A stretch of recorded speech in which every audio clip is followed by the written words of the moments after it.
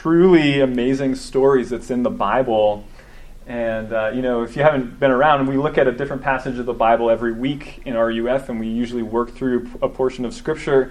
And what we've been seeing is we started with the creation at the beginning of this semester, and we saw God creating a good world that he loved, and then we saw Adam and Eve, God's prized possession, the crown jewel of his creation, and how their life was with him until they turned and rebelled against God, and we saw the world falling apart. And that was that thing, I think. We saw the world become very sad, but in the moment that the world became sad and chaotic and everything about our world that we don't like, what we saw is God entering in to save his people, to set the world right that he created, which was good.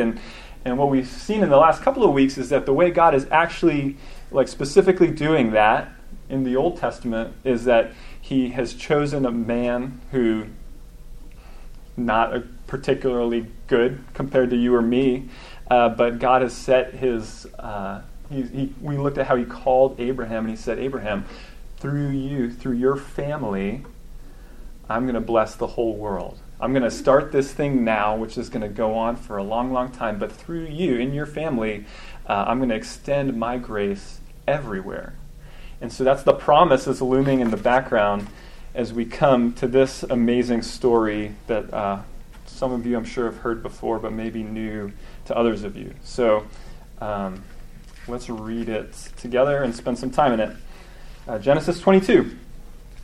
After these things, God tested Abraham and said to him, Abraham, he said, here am I. He said, take your son, your only son, Isaac, whom you love, and go to the land of Moriah and offer him there as a burnt offering on one of the mountains of which I shall tell you. So Abraham rose early in the morning, saddled his donkey, and took 2 of his young men with him and his son Isaac. And he cut the wood for the burnt offering and arose and went to the place of which God had told him. On the 3rd day, Abraham lifted up his eyes and saw the place from afar.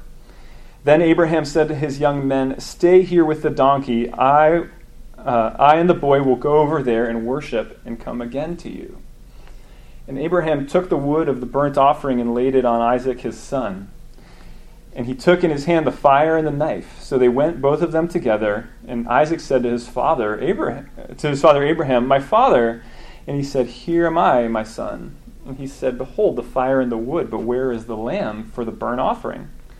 And Abraham said, God will provide for himself the lamb for a burnt offering, my son. So they went both of them together. And when they came to the place of which God had told him, Abraham built the altar there and laid the wood in order and bound Isaac his son and laid him on the altar on top of the wood. Then Abraham reached out his hand and took the knife to slaughter his son. But the angel of the Lord called to him from heaven and said, Abraham, Abraham. And he said, here am I. He said, do not lay your hand on the boy or do anything to him, for now I know that you fear God, seeing you have not withheld your son, your only son, from me. And Abraham lifted up his eyes and looked, and behold, behind him was a ram caught in a thicket by his horns. And Abraham went and took the ram and offered it up as a burnt offering instead of his son. So Abraham called the name of that place, the Lord will provide. As it is said to this day, on the mount of the Lord it shall be provided. And the angel of the Lord called to Abraham a second time from heaven and said, by myself I have sworn, declares the Lord, because you have done this and have not withheld your son, your only son, I will surely bless you, and I will surely multiply your offspring as the stars of heaven and as the sand that is on the seashore. And your offspring shall possess the gate of his enemies, and in your offspring shall all the nations of the earth be blessed, because you have obeyed my voice. Pray with me briefly. Heavenly Father, as we come to your word now, we thank you for it. We thank you for the way you reveal yourself to us in it. And we pray that you guide us now in our time with it. In Christ's name we pray. Amen. Okay, quick poll. Someone's out. Come on in, you're fine. Quick poll for the crowd. How many of you, if I said, we're going to go, training, all this is not an issue, but we're going to go skydiving tomorrow, how many of you would say yes?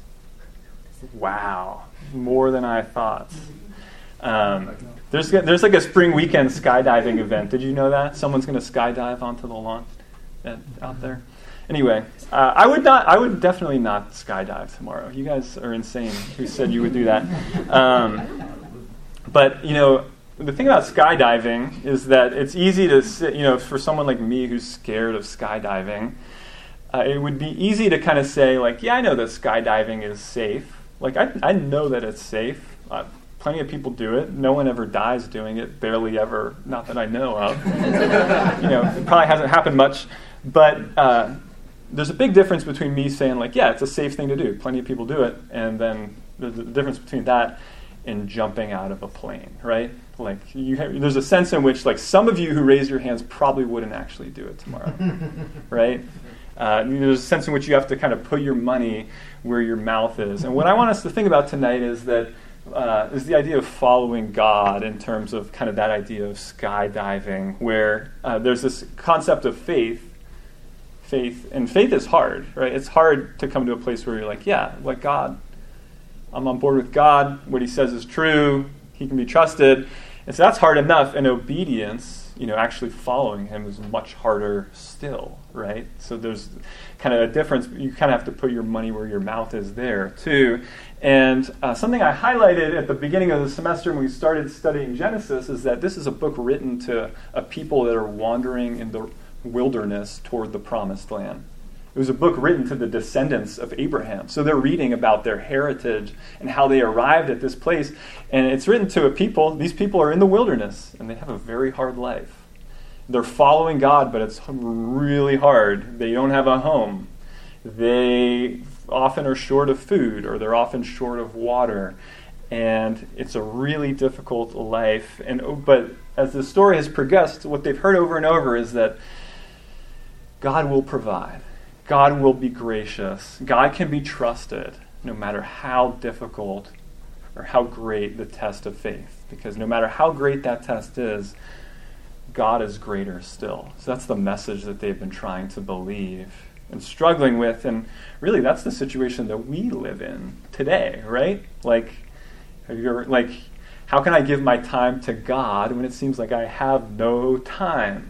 Or how can I give my money away when it seems like I have no money? Or how can I risk my reputation for my faith when it seems like my reputation is the main thing I have? Or how can I not be consumed by worry when it seems like my life is so insecure all the time? How can I let God dictate things about my life, like the way I use sex, when it seems like sex might be the only thing that actually makes life worth living? Do you ever wrestle with any of these questions as you think about following God and what you're doing with your life?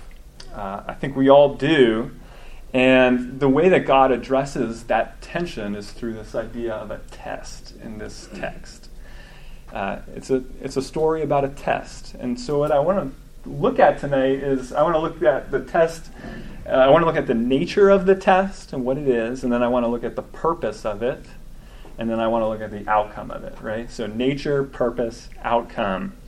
And so the nature of it is pretty clear, right? It's in verse 2. God says, take your son, your only son Isaac, whom you love, and go to the land of Moriah and offer him as a burnt offering on the mountains which I shall tell you.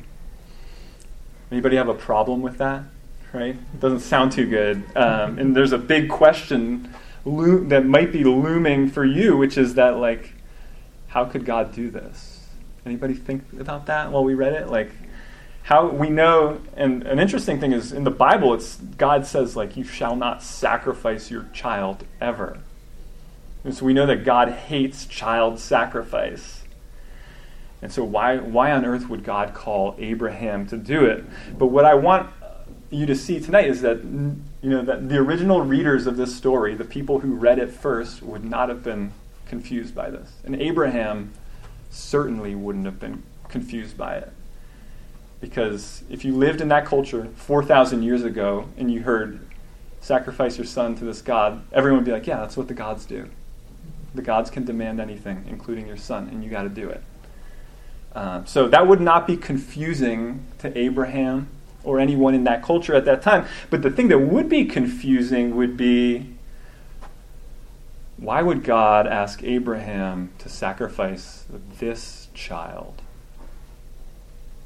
Because so far all of God's promises have been about Abraham having offspring through which he would bless the whole world, right? And they had a really, this is a miracle child we talked about a few weeks ago. And what we talked about is how the fate of the world is really bound up in Abraham having offspring and God blessing the world, redeeming the world through Abraham's offspring. And this is his only son, and God says, sacrifice him. It would be like, imagine if the fate of the world hinged on you getting a 4.0 this semester. And then someone was like, so that's the scenario, by the way, you can't ever go to class. You would just be like, no, it's impossible, right? There's no way that this can happen. And so what you need to see is that that's what the test is like for Abraham. God has said, I'm going to save the world, and it's going to be through the offspring of Abraham and Sarah, Abraham and your wife. P.S., I need to kill your only son, though. I need you to kill your only son, even though both of you are way too old to ever have kids again. And amazingly, Abraham goes. He starts on his way, and it's, if you look in kind of verses 3 through 10 up here, he cuts the wood, they pick a spot, he gets his son Isaac to carry the wood up there, and Isaac's like, what are you doing? And he says, God will provide. But imagine the inner turmoil, right? Someone who recently had a son, this text hits home a lot more to me. Imagine the inner turmoil as he puts the wood on his son's back and has him carry it up to the altar. And in this story, they get to the spot and they build the altar and they lay out the wood and he ties up his son and he lifts up the knife to slaughter his son. And it's like, if this were a TV show, this would be like the commercial break. Like if you read the Hebrew text, the original text, there's a notation that says this is a breaking point. Take a commercial break. And so I want to pause there for a minute and step back and think about what Abraham is thinking. In verse 5, Abraham tells his servants, we're going to go up there and I and the boy will come back to you. In verse 8, when Isaac asks, what's going on? He's like, God will provide the lamb. And I want you to think about why he says those things. Do you think he was just saying that to make those people feel better? Lying? Or could it be because, he didn't want Isaac to know until it was the last moment? Or could it be because he actually believed that God could find a way? I heard a story about a tribe in Papua New Guinea. And it was one of the, island. No Westerners have ever come to this island. And in the 1980s, some Christian missionaries make their way to this island. And there's this tribe called the Moke people in Papua New Guinea. And the missionaries wanted to tell these people the good news about Jesus. And so they had to learn the language and they had to find a way to communicate. You live on an island, and they pulled out maps, and they were like, this is where you are in the world, and this is what the world is like, because these people had never left, and the way they went about sharing their faith with these people is that they acted out the stories. They just started at the beginning of the Bible and started acting them out. Genesis 1, Genesis 2, and so on, and they came to this story, and they were acting it out, and they did that thing where they stopped. They said, the whole village would gather each time they acted out a Bible story. And so they stop at the point where the knife is raised and they say, come back next week. And amazingly, one of the things that happened is that, so they were living among these people, so some of the people went up and talked to these missionaries throughout the week, and 4 different men approached the missionary. They never heard this story in their life, never read the Bible before, and they said, we know that Abraham will obey, and we also know that God will provide a substitute lamb. Based on what we've already heard from the book of Genesis so far about Abraham and about this God. And how does it turn out, right? I'll read it again for you, verses 11 through 14. But the angel of the Lord called to him, and he said, Abraham, Abraham. And he said, here I am. And he said, do not lay your hand on the boy or do anything to him, for now I know that you fear God, seeing that you have not withheld your son, your only son, from me. And Abraham lifted his eyes and looked, and behold, behind him was a ram caught in a thicket by the horns. God provides the substitute lamb. So that's the nature of the test. But what I want to turn to now is why. What is the purpose of the test? Why would God knows everything, right? Why does he need to test? Like, doesn't he know exactly what Abraham's heart and mind are like? Wouldn't God know the outcome of the test before it happened? And so the question is why? If God knows that, why? And the answer, I think, is that it's not about what God learns about Abraham so much as it is about what Abraham learns about God through this test. So I want to think about, what did Abraham learn about God? What did God want to show Abraham through this test? And the first thing he learns is that he needed to put God before everything. Like, this is a God that you need to put, I think we all tend to kind of compartmentalize God into one section of our life, but then we've got our family part and our school part and our friends part. And so the first thing Abraham would have learned is that, it's a God part at the top, and everything kind of filters out of that, no matter how precious it is. This God in this story can bear the weight of being your everything. This is a God who will come through for you. He doesn't promise that it will make sense at various points along the way. He doesn't promise that it won't be extraordinarily hard like it is for Abraham in this story, but he does promise that he will always come through. The second thing Abraham learns is that God is different than every other God, like the gods who will allow you to sacrifice your own son for them. And you might kind of look at the story. I'm sure some of us in this room are kind of like, yeah, this is really primitive, though. Like, we don't slaughter our children, dude. Like, we don't do that anymore. No one actually worships this way. Like, come on. Sacrifices. But to you, I want to say, really? You should look up how many people committed suicide after the stock market crash in 2008. When their fortune failed them. Think about a college campus and how many college students put their health at risk to get decent grades by not sleeping, by eating poorly, and everything in between. I want us to think about worship in those terms. Worship is what you give your life to. We think of worship as singing, but really worship in the Bible is, what do you give your life to? What consumes you? What do you give your energy to? What do you give your thoughts to? When you get a free moment, where does your mind go? That's what you're worshiping. What will you most readily shift around time in your schedule for? And that's what worship is. That's how you find out what your God really is. And the question is, if you think about that and you think like, okay, I think I have a handle on what are some of the things I worship, is what will it demand of you, and can it ultimately deliver? Think about that for a minute. Then when the stock market crashed, a bunch of people found out, no, it will demand a lot of me and it cannot ultimately deliver. And through this test, God's telling Abraham, I know it seems like having a son can deliver you. Think about the fact that in this culture, having a family was literally everything. It's the equivalent of having a lot of money today. Having a family was everything. And he's saying, I know you think Isaac can deliver you. I know it seems like Isaac can give meaning to your life. I know it seems like you can use Isaac to save yourself, and I get that, but what you really need is me. I'm the one who saves. Other gods can demand everything from you, and they will not deliver. So he learned that. But the last thing he learned is that he learned about the Lord's faithfulness in a way that he could never have learned any other way. He came to know this God more deeply in this moment. I want to ask you, what test of faith are you going through right now? What's like the point, if you think about following God, what's the point where you think, I can't follow God that far?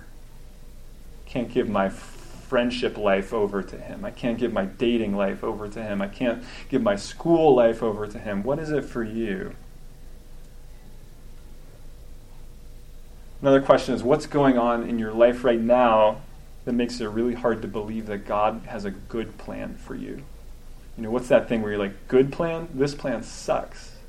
Well, look at my life.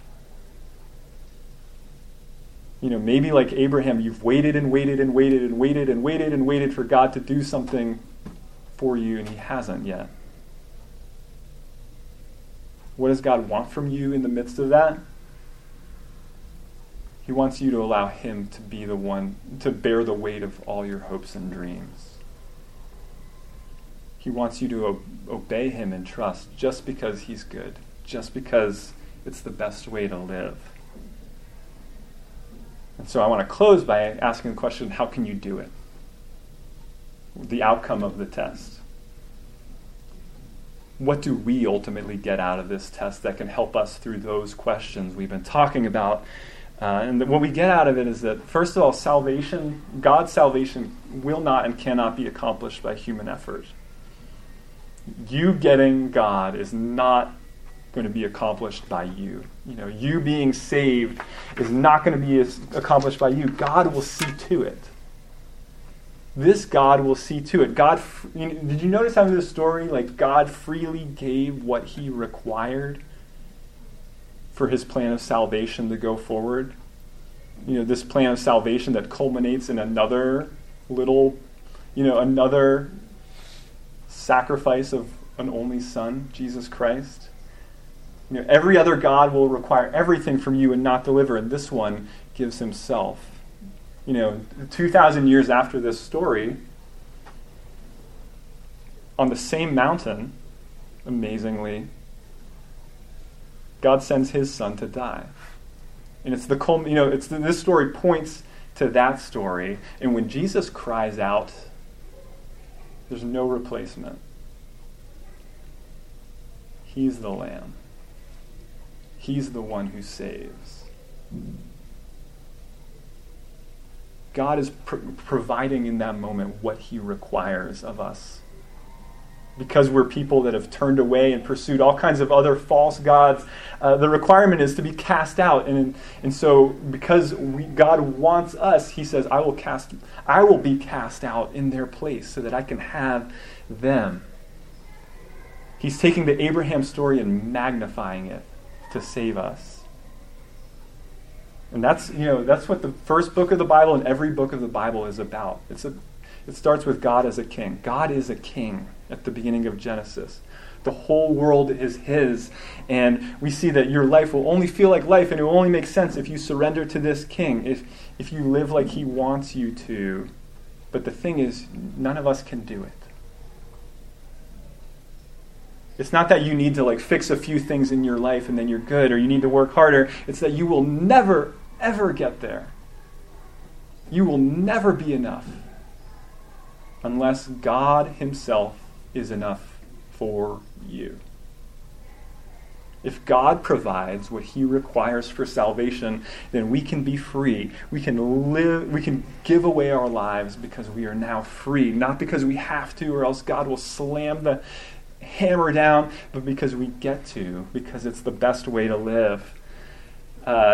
7 years ago now was the 2010 Vancouver Winter Olympics. Anybody remember those? You were probably in elementary school at some point, and that was the one. You remember, Shaun White, the redheaded snowboarder dude that everybody loves, was in that games, and I just happened to be watching it. I'm not that into Olympics, but for whatever reason, I was watching the half pipe event. The half pipe, you go back and forth and do crazy, amazing tricks, and Shaun White in that event won the gold medal. And he had locked it up even before his last run. So, the last run was this formality, right? And the commentators are like, he can't lose the gold. What's he going to do? He could literally just slide down the middle of it and be done and have the gold medal. And instead of that, what happened is that Shaun White did one of the most amazing snowboard runs ever and landed for the first time in the history of the sport a double McTwist 1260, and the place erupts. And it's this, if you know snowboarding, this is the most amazing thing that's happened, and it happened on a run that did not actually matter. What I want you to see is that following this God means you're like Shaun White on that last run. Except you didn't earn the gold. God gave you the gold. But he says, you have the gold, you have me, you have my love, you have the security of always having me. Now go do. Go live for me. Go try things. Go love out of the love that I've given to you. Love freely, not because you're going to lose my love if you don't perform every day, but because you were made for this. Shaun White lands that trick because the pressure's all off and he's just made for it. And that's the life that God offers to people. He says, let me take the pressure off so that you can live the life that you were made for, which is sacrificial love for those around you. And giving and giving and giving because you've been given to by him. Every other God says, give me everything. Yukon says, give me everything. Let's face it, it does. This God says, I give everything, even my only son. And what I get out of it is you. I want you back with me. So let's go out in that hope tonight. Let's pray. Father, we pray that we would be able to love freely like you intended because we now know Christ. We now know the Lamb who was sacrificed in our place. We pray, I think of all of us that are facing trials that seem very insurmountable. I pray that you would meet us in those trials and be faithful. Show us your faithfulness, God. And most of all, I pray that we would find our life in the substitute Lamb. Go with us tonight, we pray. In Jesus' name, amen.